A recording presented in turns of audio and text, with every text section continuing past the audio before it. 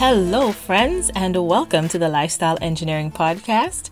This is your host, Dr. B, your lifestyle engineer. In this podcast, we help you escape the rat race and find purpose-led, meaningful work. We help you design systems that make it easy for you to succeed. We give you tools and strategies to build your productivity, to free your time and attention for the things that matter most.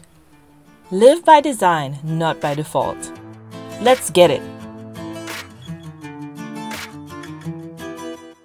Thank you for joining me on this very first podcast. Let me start by telling you a little bit about myself. I call myself a reformed engineer. I got my PhD in industrial engineering back in 2013. And to be honest, I didn't do it because I felt like I needed it for the work I wanted to do, but because when I looked around, I did not see a lot of people who looked like me in the classroom, out in industry, and I felt like I could influence the next generation by saying, listen, if I can do this, you can do this too. After that, I went out into industry in manufacturing, as a lot of industrial engineers do. And my role was reducing waste, improving efficiencies, improving quality, and just generally making things more productive. And one day I happened to meet a guy named Brian. Brian was on one of our entry-level machines, and he told me that he was working on his MBA at night. And this really floored me because this was a location where a lot of the leaders didn't even have first degrees. So it was absolute bananas that this guy was working on his MBA. Immediately dawned on me, this is waste too. This is just as much waste as some of the other projects I'm working on.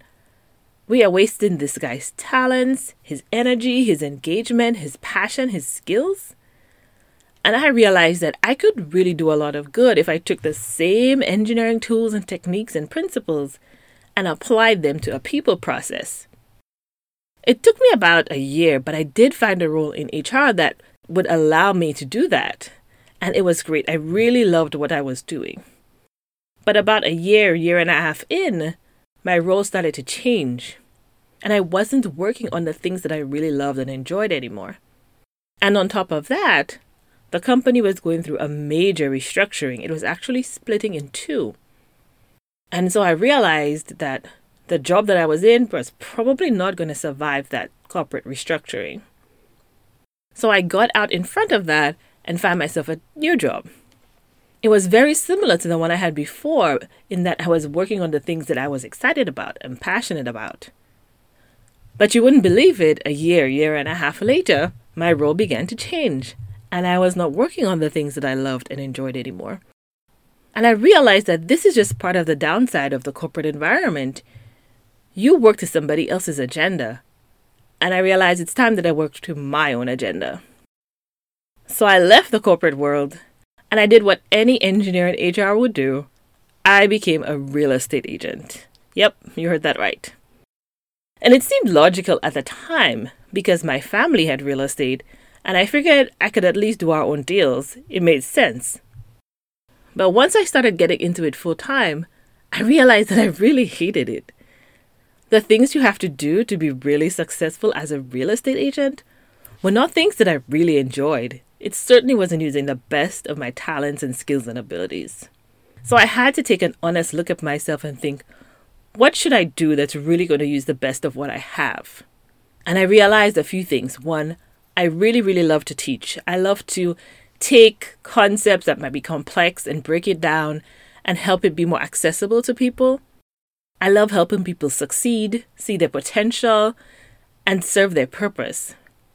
And I realized that a lot of the things that I learned in engineering could be applied to your lifestyle.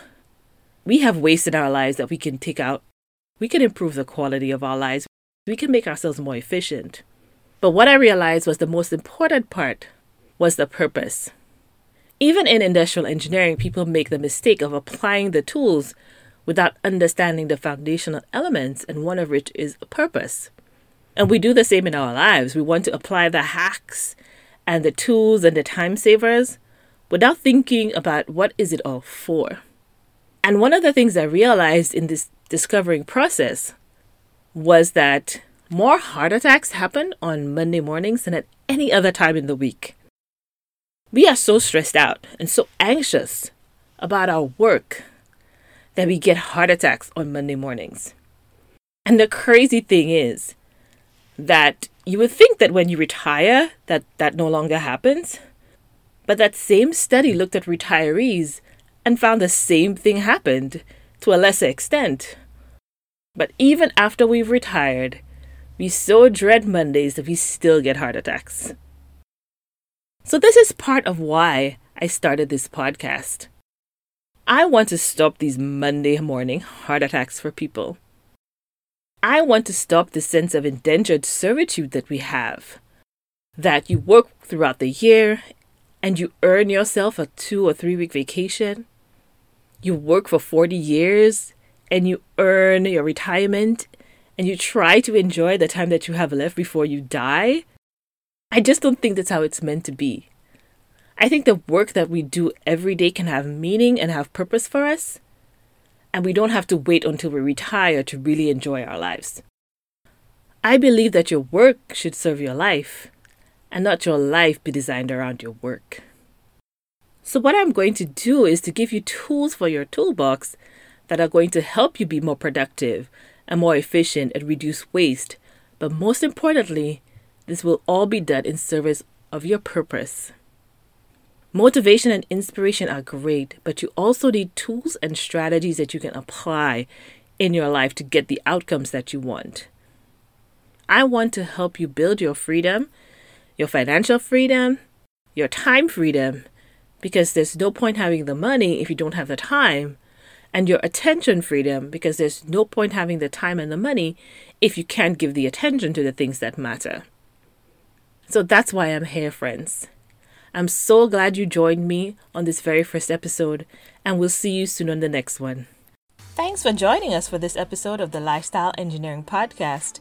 If you haven't already, please take a moment to subscribe, rate, and review this podcast. We'll see you next time.